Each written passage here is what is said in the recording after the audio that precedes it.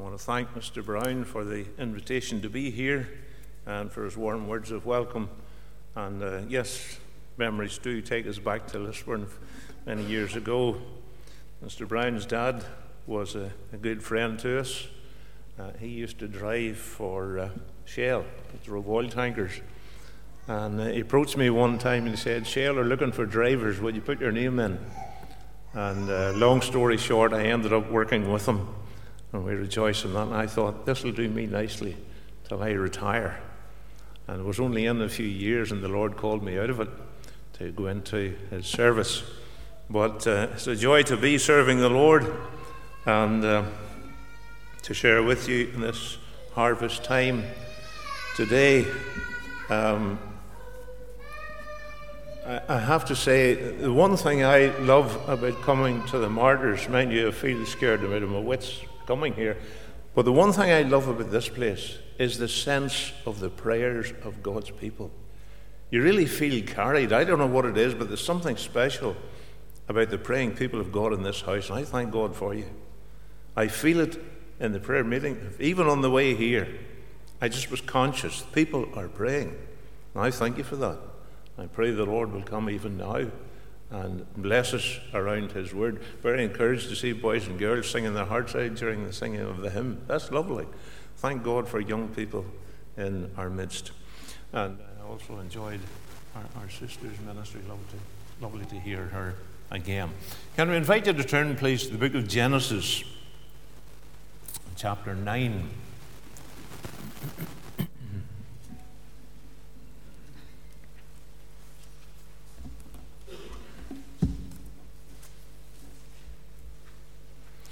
Genesis chapter 9, we're breaking in at verse 18 of the chapter and reading down into the early verses of chapter 10. We're beginning in verse 18 of chapter 9. And the sons of Noah that went forth of the ark were Shem and Ham and Japheth. And Ham is the father of Canaan. These are the three sons of Noah, and of them was the whole earth overspread.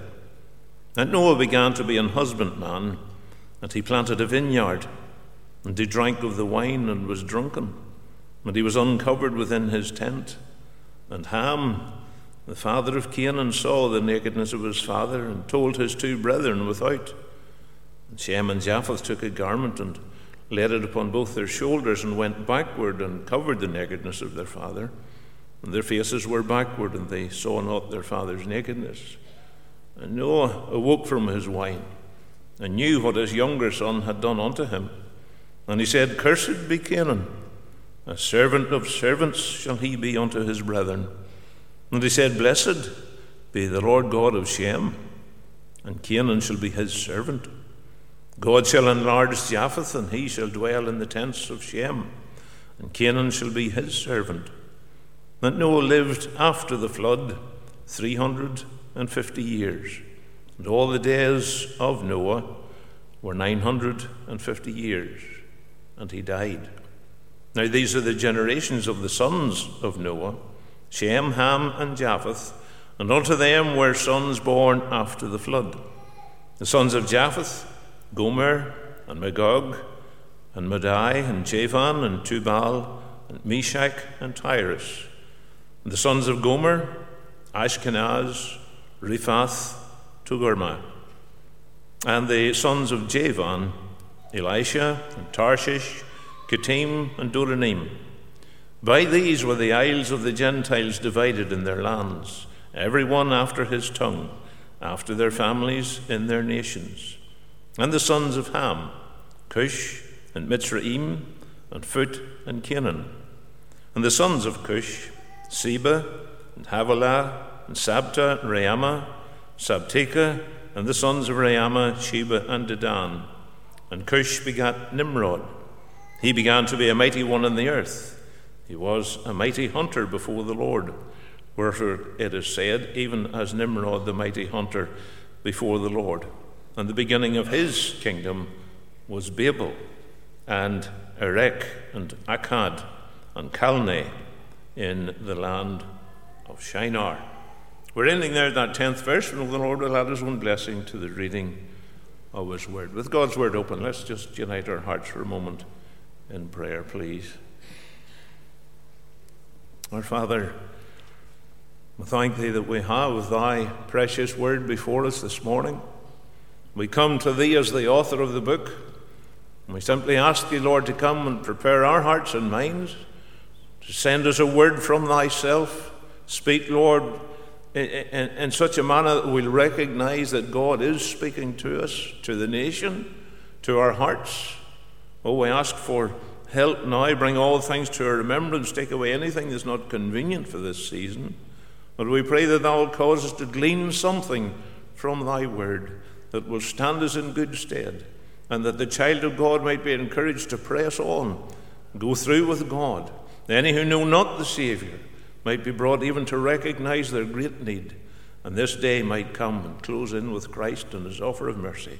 Bless thy word then to this end, that Christ might be glorified. We ask in Jesus' name, amen. Here's a passage of Scripture that doesn't make any mention of harvest, yet it is one that clearly demonstrates that the law of harvest applies. If we were to choose a text that's appropriate for this occasion, we could select Galatians 6 and 7, where it reads, "Be not deceived, God is not mocked, for whatsoever a man soweth, that shall he also reap." That certainly is brought out in the life of this individual that God brings before us this morning. That individual is Ham, one of the sons of Noah. I often think of the scene when Noah stepped out of the ark after the flood. He stepped out into a world that was almost devoid of all human life.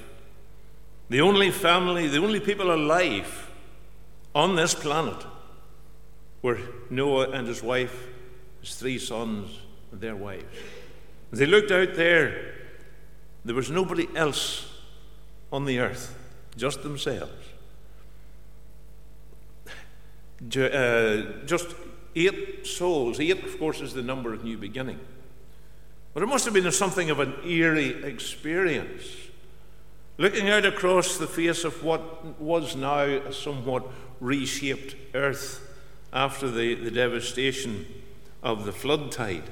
Surely there must have been a rare sense of the presence of God that day. Try and picture it. Nobody out there but this one family and the presence of God. As Noah and his wife, their 3 sons and their wives, walked down that ramp to vacate their great sailing vessel, looking around them as far as the eye could see, they knew there's nobody out there but God.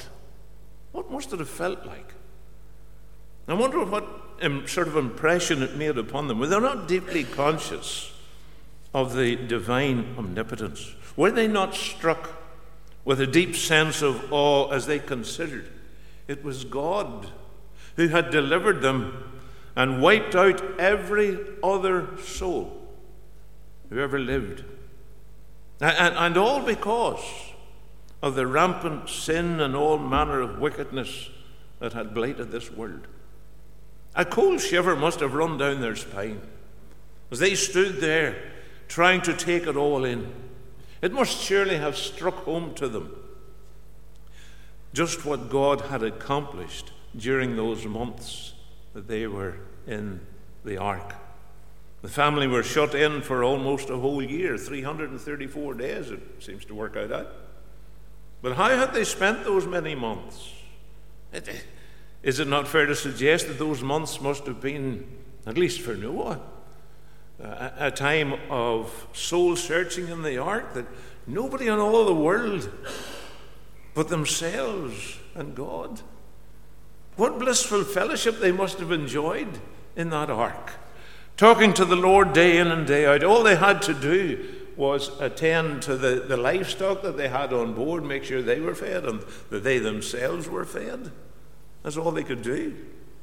I don't doubt, but singing would have been heard echoing in the corridors of that great floating zoo.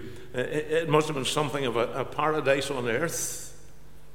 Noah and his family could rejoice, as every Christian can, that they had been kept by the power of God. Some dear souls are afraid to trust Christ for salvation because they fear they couldn't keep it. Perfectly right, of course. No man can keep salvation himself. That's why God does the keeping. And if someone here should live with the fear, well, if I come to Christ, I might lose salvation, or he might lose his hold on me, it'll never happen. The Lord says, I give unto them eternal life. They shall never perish. I mean, would a dear soul continue on his way to hell because he fears that the Lord might lose him somewhere along the way? The Lord Jesus has given us that assurance. We'll never perish, saved for time and for eternity. Now, what about Noah's sons? Well, Shem became the father of the Hebrew race. That included Abraham, David. The Lord Jesus himself came, humanly speaking, from that same line of descent. Ham's descendants settled in Canaan. The Egyptians, the Philistines, the Hittites, the Amorites, all came from Ham, as did the Palestinians that you hear so much of in today's news. Japheth, who was actually the eldest of the three brothers, was the forerunner of the Asian population. The Greeks come from that line as well. But for the purpose of this meeting this morning, I want us just to consider a moment or two three things in the life of Ham. First of all, when he lived. Now, we know from Scripture that he founded a brilliant family. We're also told that he lived in such a shameful manner as to have God pass him by and give his blessing to his brothers. There may be human reasons why he turned out as he did. I mean, in some families, and it doesn't always happen, in some families, the middle brother is sometimes found to feel somewhat deprived. I mean, when the first child comes along, especially in Hebrew families, the firstborn son, he was extra special. But isn't it true even in our own families? When the first baby comes along, it's almost as if it's made of porcelain. We handle it with such delicacy, such care. The second one comes, the third one comes. And, well, sometimes the youngest maybe gets away with things that the older one will go slap around the ear for. And the middle one, for some reason, sometimes feel that he's missing out, that he's of lesser importance. That's not so, of course. But sometimes young people feel like that. But maybe, and only maybe, that this is one of the reasons why Ham turned out to be somewhat rebellious in his behavior. Certainly, he caused his father more headaches and more heartache than the other two put together. What is most disappointing, of course, about Ham is that the way he turned out spiritually. And it's this that I want to pick up on. Obviously, having just come through the tremendous experience of the flood, Ham lived in an age of discovery.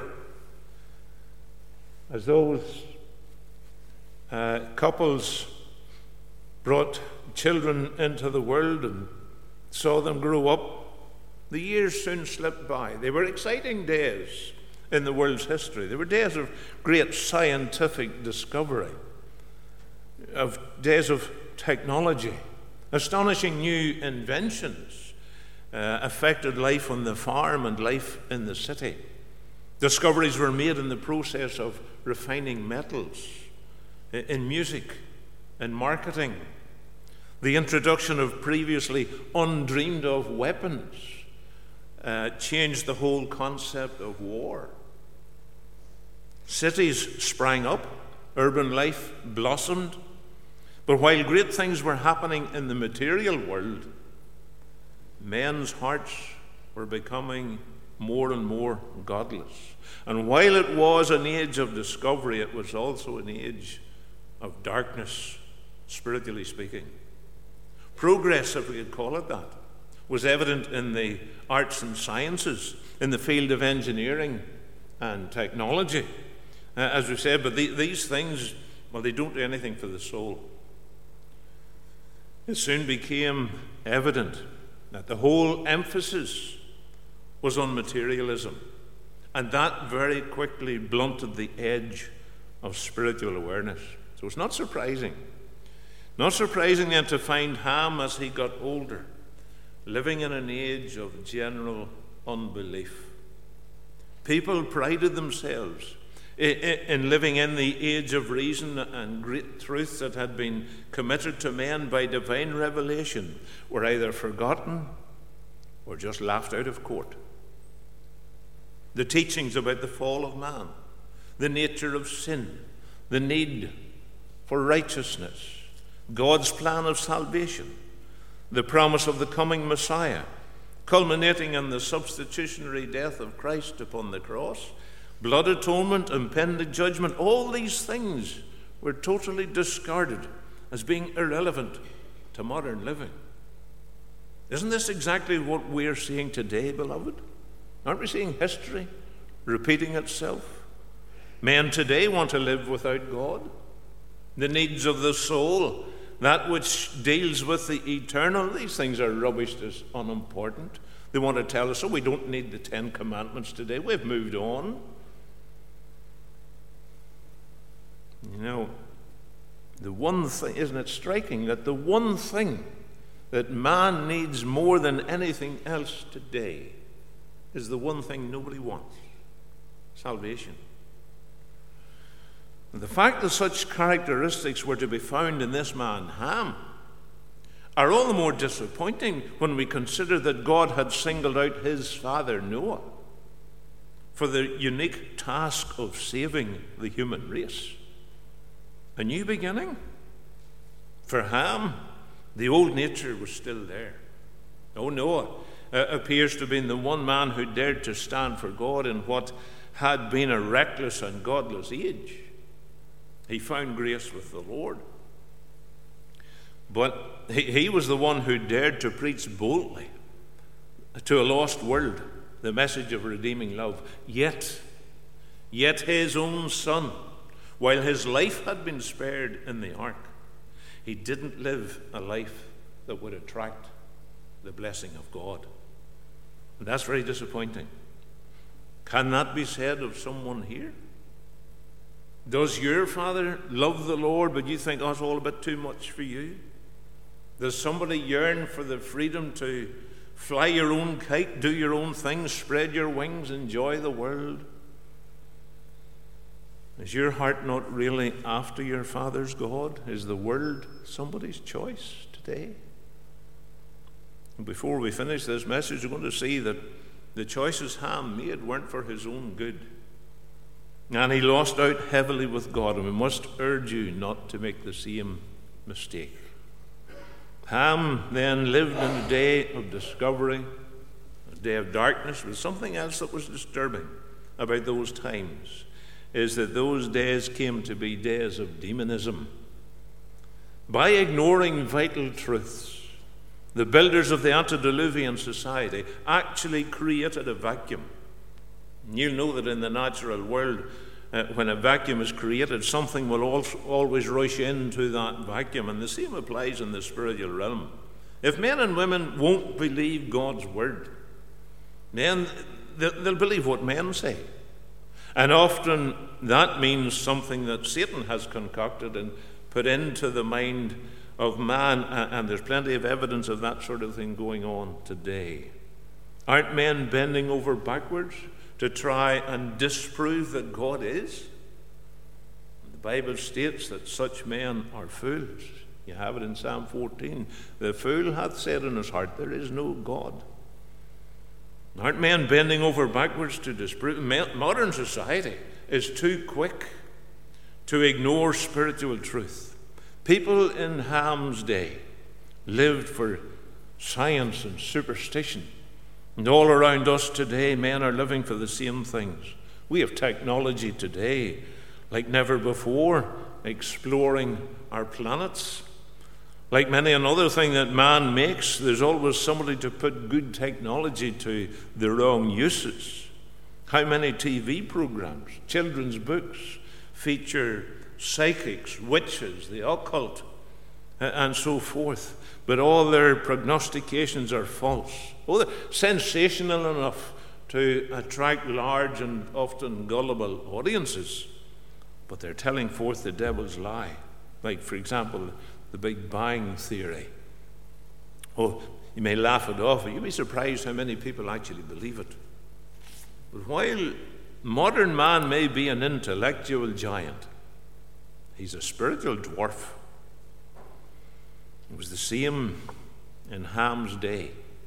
But it's worth noting that all the wicked things that were practiced in those days came under the curse of Almighty God. It's recorded in Leviticus 20.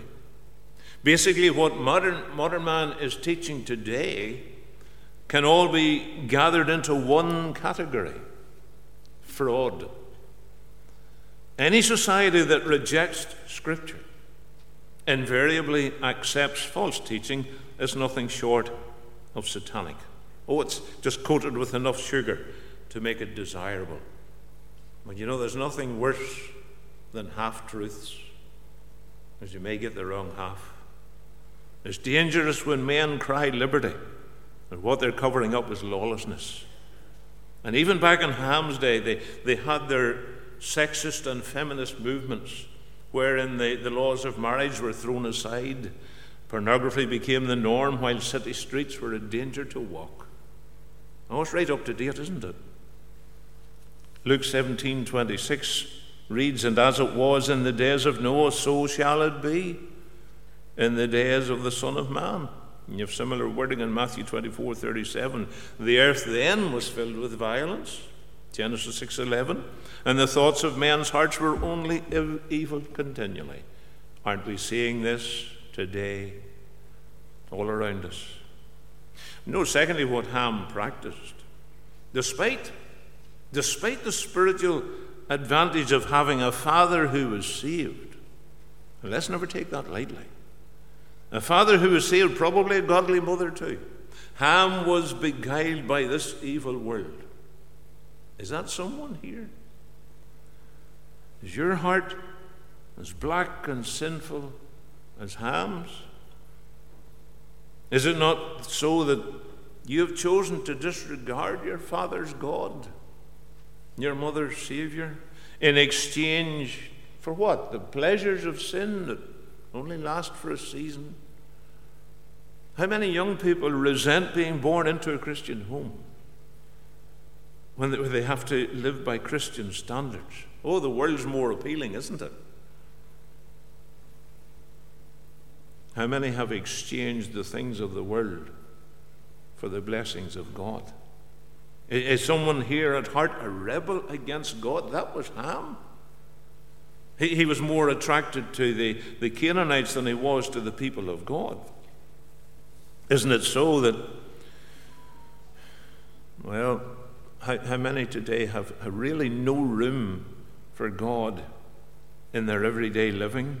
How many much prefer the loose living of a world that doesn't have any concern for God, where nobody bothers about what's right or wrong? That's how Ham liked it.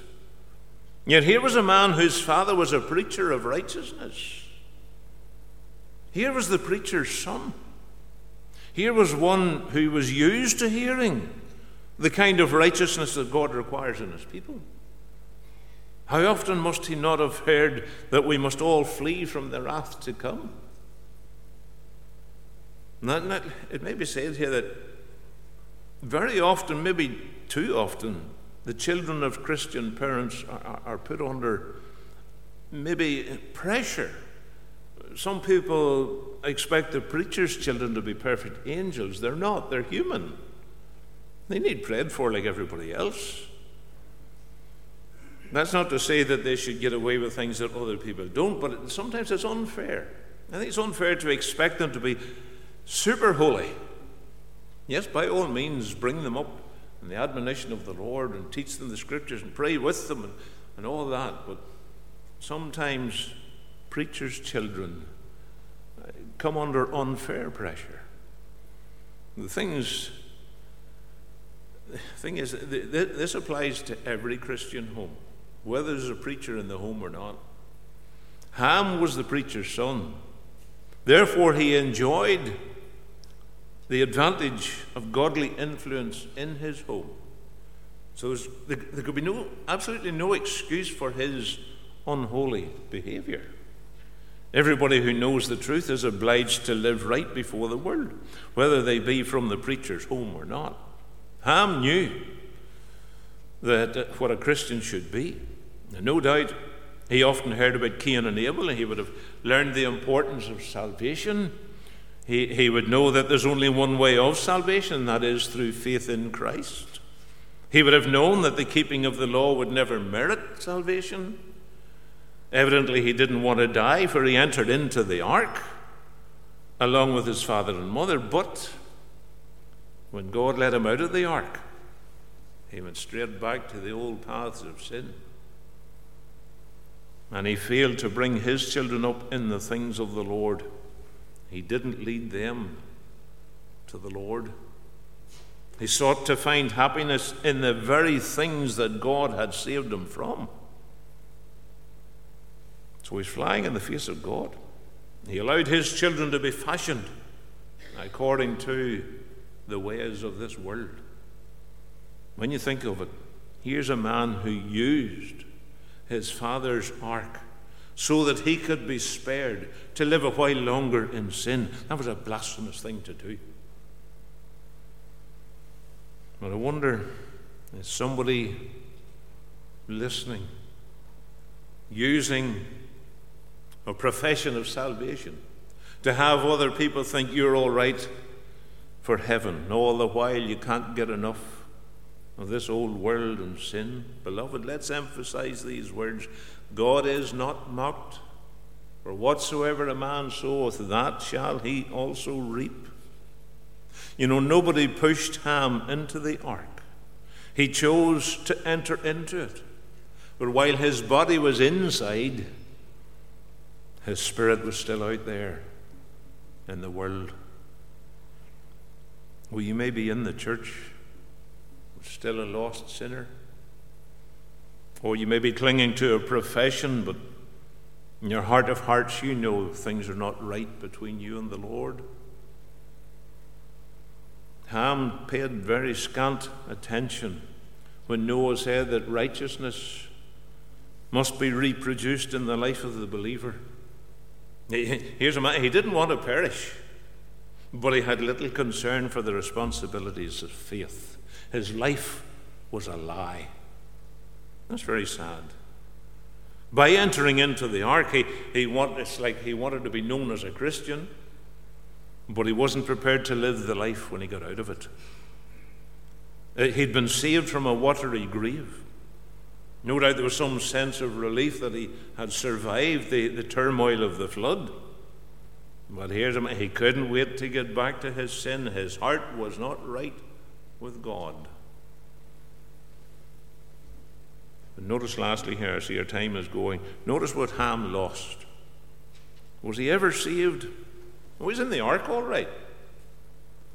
Just like many people enter into the church, but when we run a fine-tooth comb through Ham's life, we find no evidence of sanctification.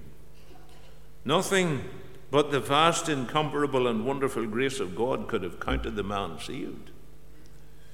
He discredited his father. Sadly, it's recorded of him that Ham found Noah drunk and naked. Now, we might give Noah the benefit of the doubt. I said we might give him the benefit of the doubt and make excuses for him.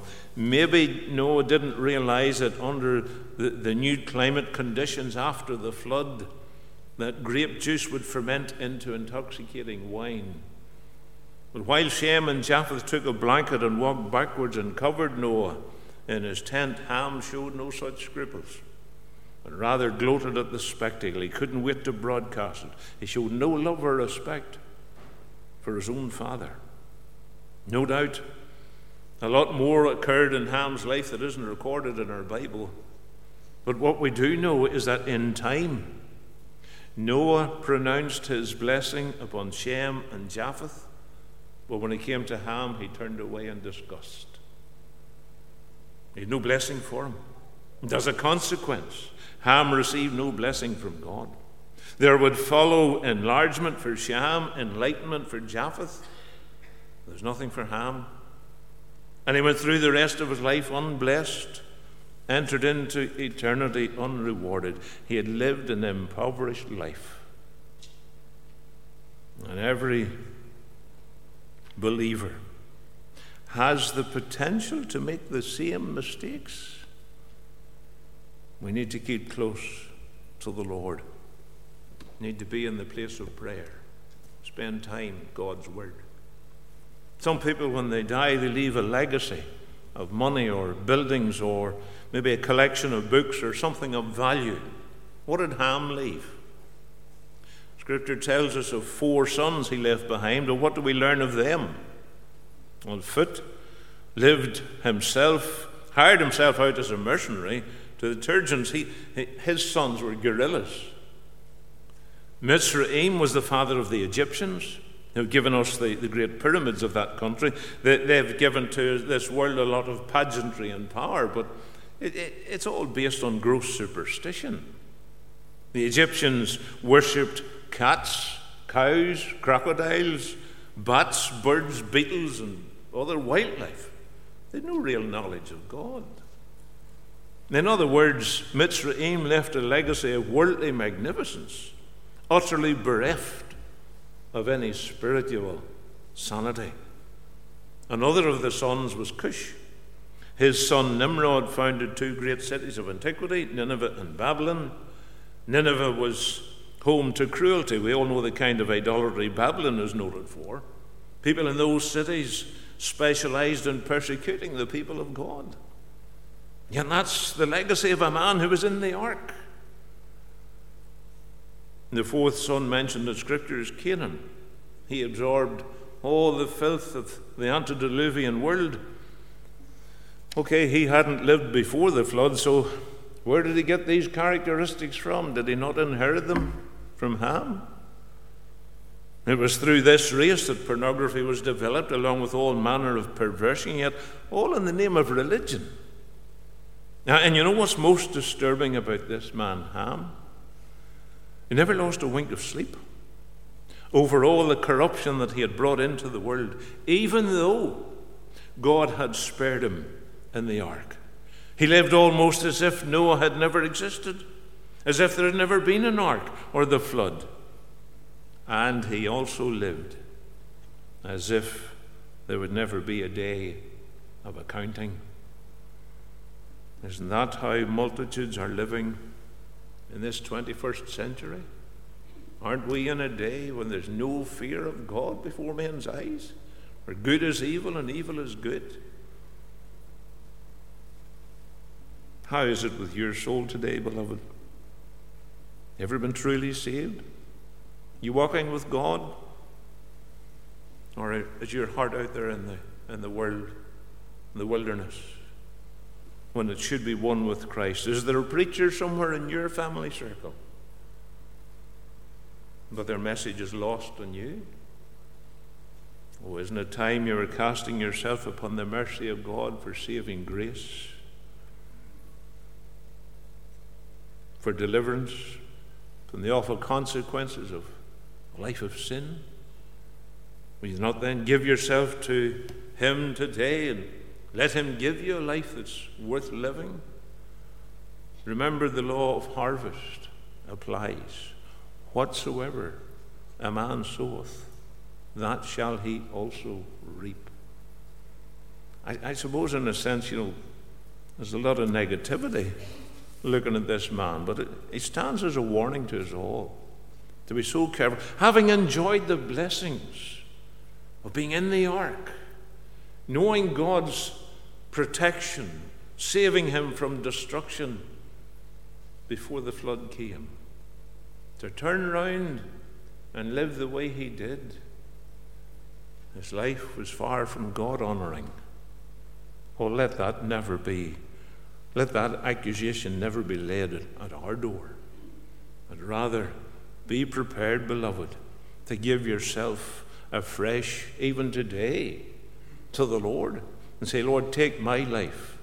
Let it be consecrated to Thee. Take me up in spite of my nothingness. Take me and use me the way I am. The Lord has a duty for every one of us, and that is to do what you can for His glory and the extension of His kingdom. Isn't that why the Lord saved us? That we might serve Him. What's man's chief end? To glorify God and enjoy Him forever. You can't enjoy Him if your heart's in the world. The Lord has blessings in store, beloved, far more exceedingly than we can ever imagine. The Lord He's done great things for us. He can do great things through us and with us if we would exercise that spirit of surrender to His will. I trust the Lord will encourage you to do that. But may you pray today, Lord, take me up in spite of me. Use me for Thy glory and the extension of Thy kingdom. May the Lord encourage our hearts even to do that, even this day, for Christ's sake. Amen.